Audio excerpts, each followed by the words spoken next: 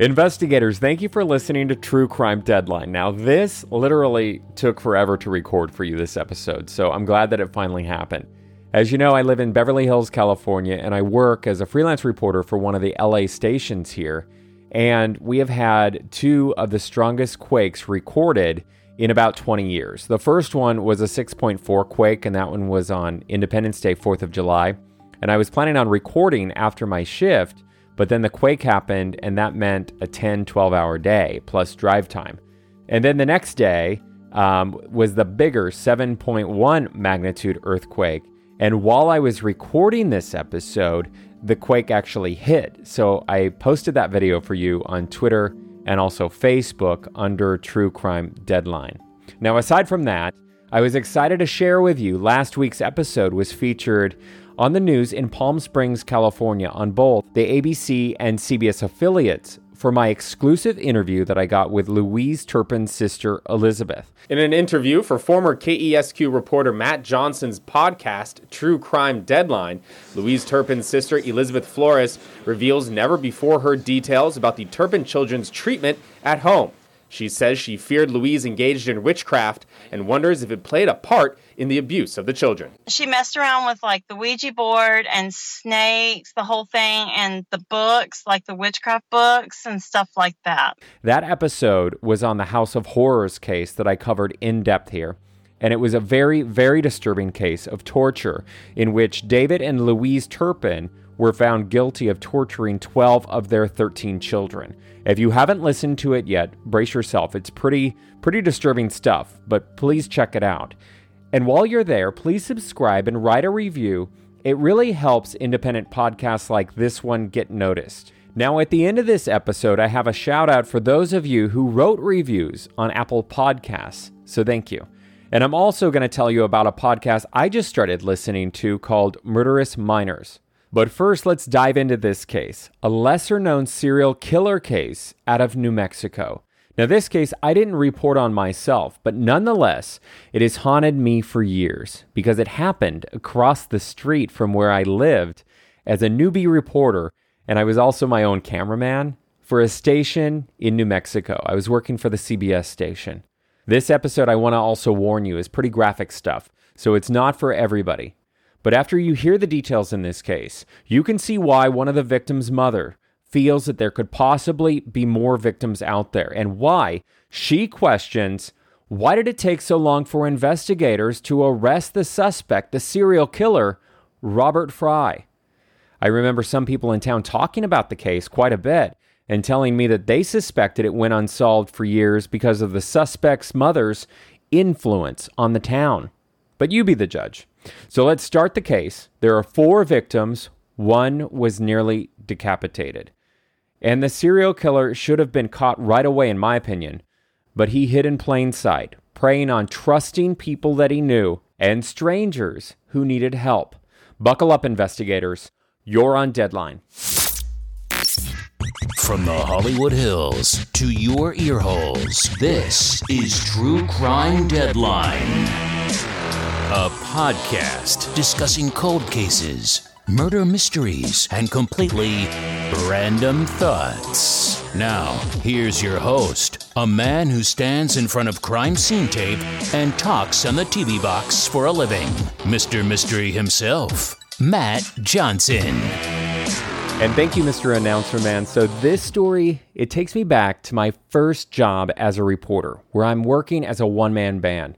That means basically I'm doing my own editing, I'm my own cameraman, the whole bit. I don't mind, I love it. I'm working as a reporter in Farmington, New Mexico for the CBS affiliate KREZ News 6. Farmington, well, that's a very small town. It looks like a town out of a John Wayne Western movie. It sits in the 4 corners of the United States, bordering Arizona, Colorado, and Utah. You can actually stand in one spot where you're technically standing in all 4 states. The population, 45,000 people. But you hardly see anyone on the road, and you hardly see anyone around town. But when you do, everybody knows everybody else, and this is one of those places where everybody knows your business. There's a main street with a few shops, a barber shop, a bar, and of course the police station. I'm 23 years old at the time, and I live above a home decor shop on Main Street. It's a wooden building from the 1800s. There's a scanner in my 2-room apartment so that I don't miss any stories. And there's also a fax machine where I'm getting news of the day. Remember those? Every day when I leave my apartment, I look at the building across the street. And I think of this, because that is the place where 2 of the most brutal murders that had ever taken place in New Mexico state history happened. On June 6, 2000, Betty Lee was out with her friends having a few drinks at the Turnaround Bar in Farmington. She's 36 years old, a divorced mother of 5, and she was out having a girls' night out. She's a hard-working nursing student. She goes to a nearby community college. She likes gardening and spending time with her kids. She was a member of the Navajo Nation, and that's really important for this story, because there, you're not allowed to drink. And let alone, it was hard enough for her to be able to get out of the house and let her hair down. So she was having a great night. And everything was fun, and everything was fine, until her friends decided to leave early. They were going to go meet up with their boyfriends in Farmington. So she goes outside, she has no way home, and she calls her brother from a payphone for help. She says, "Can you please pick me up?" And he says no. She doesn't know what she's going to do. She bursts into tears. And that's when she runs into local boy Robert Fry, 26-year-old security guard and a Navy vet. He offers to give her a ride home. He pulls up beside her and tells her he just hates to see a woman cry. And he's with his 22-year-old friend Lester Ng. He says, "Don't worry, we will not let anything happen to you." And she gets in the car. She wipes away her tears and they drive off. But at one point, just about 5 minutes down the road, he says, "Oh, I need to pee." So they drive off onto a dirt road. Again, it's a very remote location. She doesn't think anything of it, so she stays in the car. She's listening to music as the boys go relieve themselves, do whatever they need to do. And she turns the channel on the radio. And that's when she feels it. The man drags her out of the car by her hair. It's Robert Fry. Remember the same man that said that he didn't want to see a woman cry? Well, he tries to rape her. She's struggling. She's trying to get away, screaming for help. He pulls out a knife and stabs her in the chest. At this point, she does break free somehow. She's bleeding and she's running for help, screaming. No one's hearing her screams. But she doesn't get far. She looks back behind her. Robert Fry, a 6'1" heavy-set man, is grabbing something from the trunk of his car. It's a sledgehammer. And then he starts coming towards her. She falls to the ground and he starts beating her to death. His buddy, Lester Ng, does nothing. He watches the whole thing happen. What he does do is he helps cover the body and throws her clothes in a nearby ravine. The two decide to drive off. But the car, it's not working. They're stuck in the sand. So what does Fry do? He calls his mom and dad by using his mom's cell phone. Fry's mom and dad show up, they hop in the truck, and they go home. Ng is dropped off at his house. Fry changes his clothes, and then he and his mom drive back to the crime scene and try to pull that car out of the sand. But you know what happens? Their truck too gets stuck in the sand. So using that same cell phone, they call for a tow truck. At this point, you would think that the tow truck driver would notice something is very wrong here, or at least you would hope so. There's a body a few yards away. There is probably blood on that car. But he doesn't see anything, or at least he says that. The tow truck driver gets the car and the truck out of the sand, and everybody goes their separate ways. Betty's body is not discovered until the very next day by an electrical line inspector who happened to be working in the area. He noticed a trail of blood, thinking that it was blood from a deer. Illegal hunting is what he's thinking, so he follows it and makes that gruesome discovery of Betty's bloody body covered in sagebrush. Her face hardly recognizable as a human because of the sledgehammer. Tire marks, the mother's cell phone, and bloody boot prints link the two men to the crime, and they're both convicted of kidnapping, sexual assault, and second-degree murder. An investigation discovered that Fry's mom, who happened to be working at San Juan County Probation Department, had driven into the crime scene as police were investigating and collecting evidence the next day. But again, she said that she had no idea what had happened, right? Well, around the same time, she gets fired. Her son would be accused of another murder with the same man. Ng had told police from prison that the two had killed before, and they got away with it. He said they liked killing Native Americans just for the fun of it. He said that 2 years before Betty died, he and Fry offered a man by the name of Donald Socio a ride home to the Navajo Nation. Donald was 40 years old, and he was in Farmington that day to sell some plasma, to earn a little extra money, and to help people in need. So he doesn't think anything of it. He thinks it's a nice gesture, and he gets in the car. And when he does, the three men drive off. At one point, Fry turns down a dirt road, and then they pull Donald out of the car, who is already weak from selling blood and plasma, and they start beating him almost to death. They take the little money that he has from his pockets, and as he's about to pass out from the pain, they hold him over a cliff where he's pleading for his life, and they drop him to his death. His case goes unsolved for several years, until Ng sings in prison, and the two are tried and found guilty of Donald's murder. And at this point, police start thinking, what other crimes could Fry be connected to? We already know he killed this mother of 5 who needed help, and this 40-year-old man who was just donating blood and plasma. What else is this guy capable of? What has he done? They start digging into his past, and then they discover his obsession with Dungeons and Dragons, and that he collected knives and swords. And then detectives start thinking back. Well, there's that case out of Farmington a few years ago when the 2 men were brutally murdered and almost decapitated. That's right. It was at that knife store called The Eclectic. The Eclectic was a head shop that sold bongs, pipes, blacklight posters, lingerie, and knives and swords. On Thanksgiving night in 1996, 18-year-old Matthew Trecker was there with his friend 24-year-old Joseph Fleming. The door was locked. They were closed for the day. Then Joseph hears a knock at the door. He sees Robert Fry and Harold Pollock, a couple guys he knows. They say that they were drinking at a party and wanted to go find a prostitute. But when they saw the lights on at the shop, they decided they needed to use the restroom.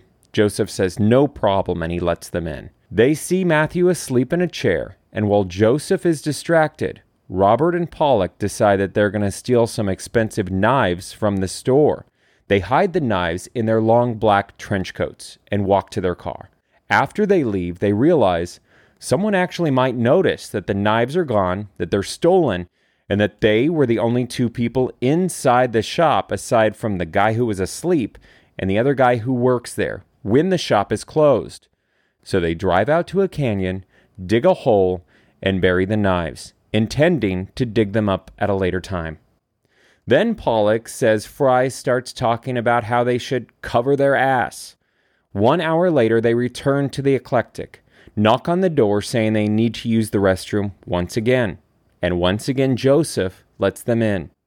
While in the store, Pollock goes to the bathroom, later telling police that he's violently ill from the alcohol that they were drinking at the party and after committing the crime.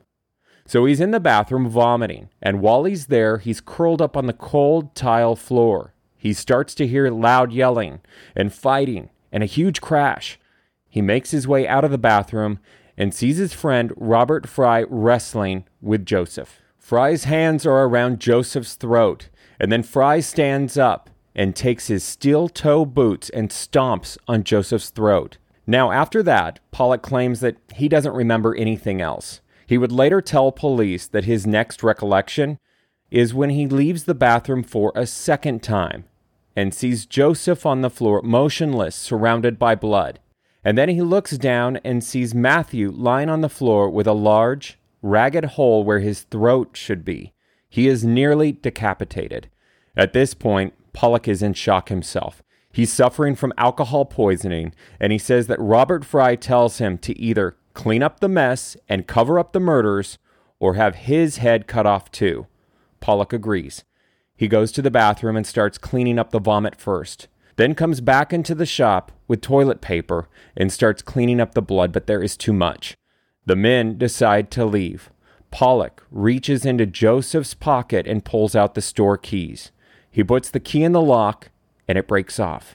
Now they're stuck inside the store in the middle of this brutal crime scene. So what do? One of the men take a nearby TV and throw it through the shop window, and they crawl out through the glass and drive off to the frozen Farmington Lake. Pollock breaks a hole into the ice, and the two throw the knives and Fry's steel-toe boots into the lake. They say never to be found again. Shortly after disposing of the murder weapons, Robert Fry realizes he's missing his wallet. So they drive back to the store for a third time and crawl through the broken window and search around the bodies and the blood, but they don't find it. And they leave empty-handed. And now they start working on their alibi. They drive out toward the hills, agreeing to tell police that in fact they were inside the shop earlier that night, but they left and they became stuck in the mud. They decided to go off-roading.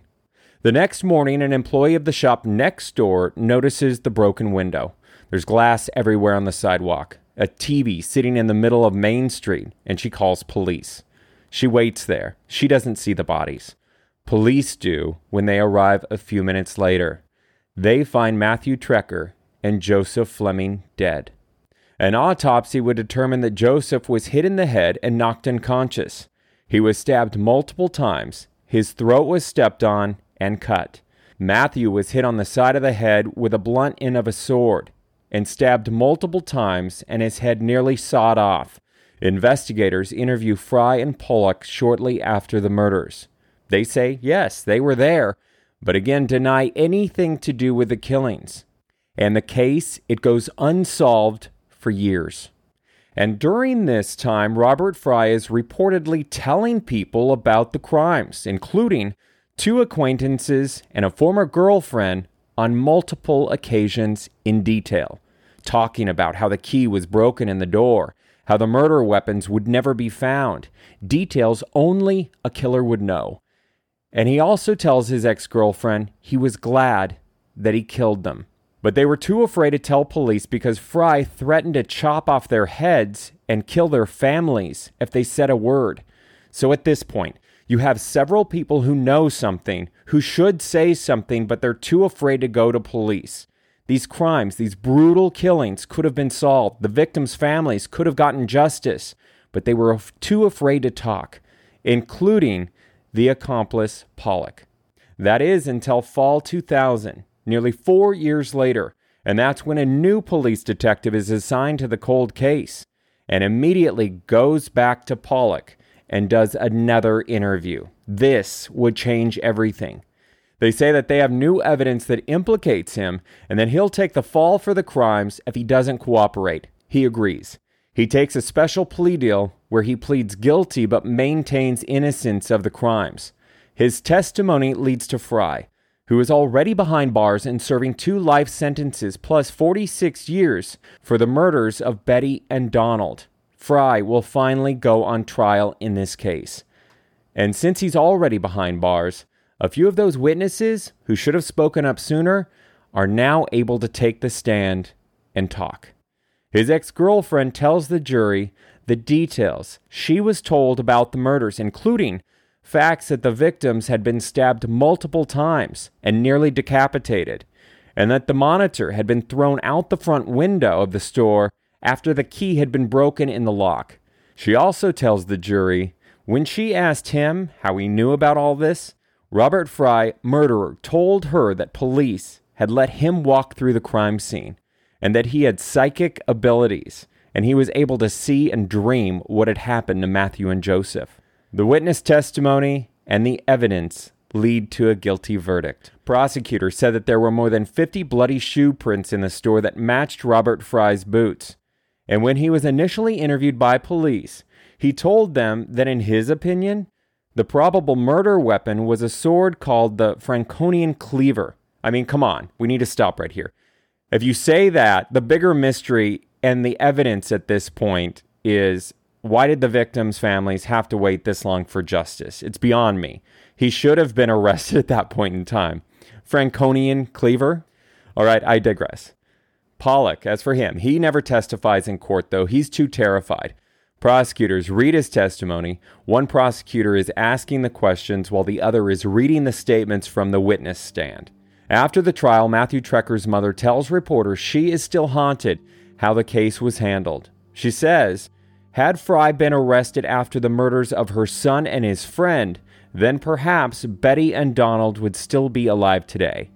The assistant district attorney tells reporters there was no real motive in this case. There was no motive for the murders. He just likes to kill people. He enjoys killing people. And he wouldn't just kill people. He would overkill, mutilating the bodies after the person was dead because he liked doing it. A few years back, Robert Fry's attorney does something shocking, and the case is back in the headlines.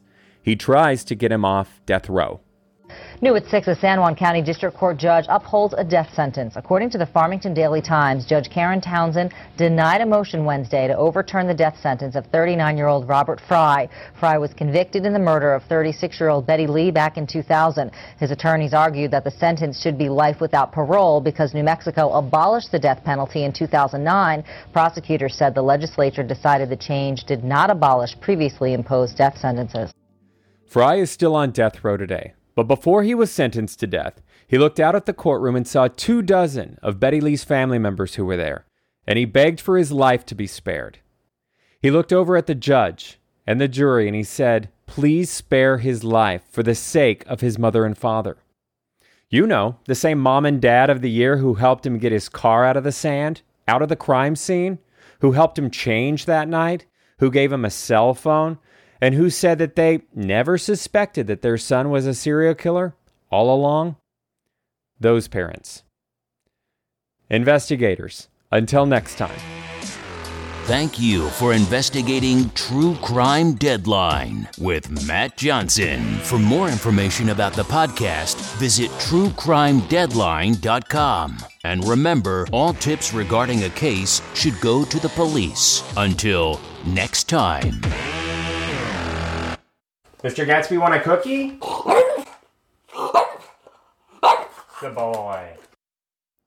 Hey investigators, thank you for joining me for this episode. Please be sure to check out the Facebook, Instagram, and Twitter pages under True Crime Deadline. You can find the link in the show notes and the official website, truecrimedeadline.com. And while you're there, you can check out the videos and pictures from the different cases and behind-the-scenes stuff of the podcast, including more about me, your host, Matt Johnson. And be sure to sign up for email alerts. That's coming soon, and I'll tell you about upcoming episodes as well. I want you to feel a part of this true crime journey, so feel free to suggest cases that you would like me to cover. Reach out, as always. If you write a review on Apple Podcasts, I'm going to give you a shout-out. So here's a special shout out to these investigators: Naptime Nancy Drew podcast, Amy from Crime Chicks podcast, Miranda from Light the Fright podcast, and Lad311.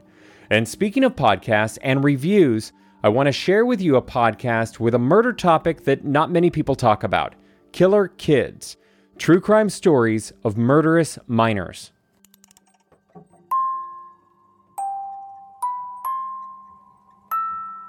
Just so you know, this show is about scary stuff. So don't say I didn't warn you guys. And remember, don't be scared. Murderous Minors brings true tales of children who have killed. Premeditated murders, accidental killings and deaths, from toddlers to 18-year-old killers, no one is too young to take a life. Join me, War Baby, as I try to tell these stories of the young who've killed, the lives they took, and even the ones who've been left behind. Why do children kill? What do we do with young killers? And do they kill again? And until next time, don't be scared.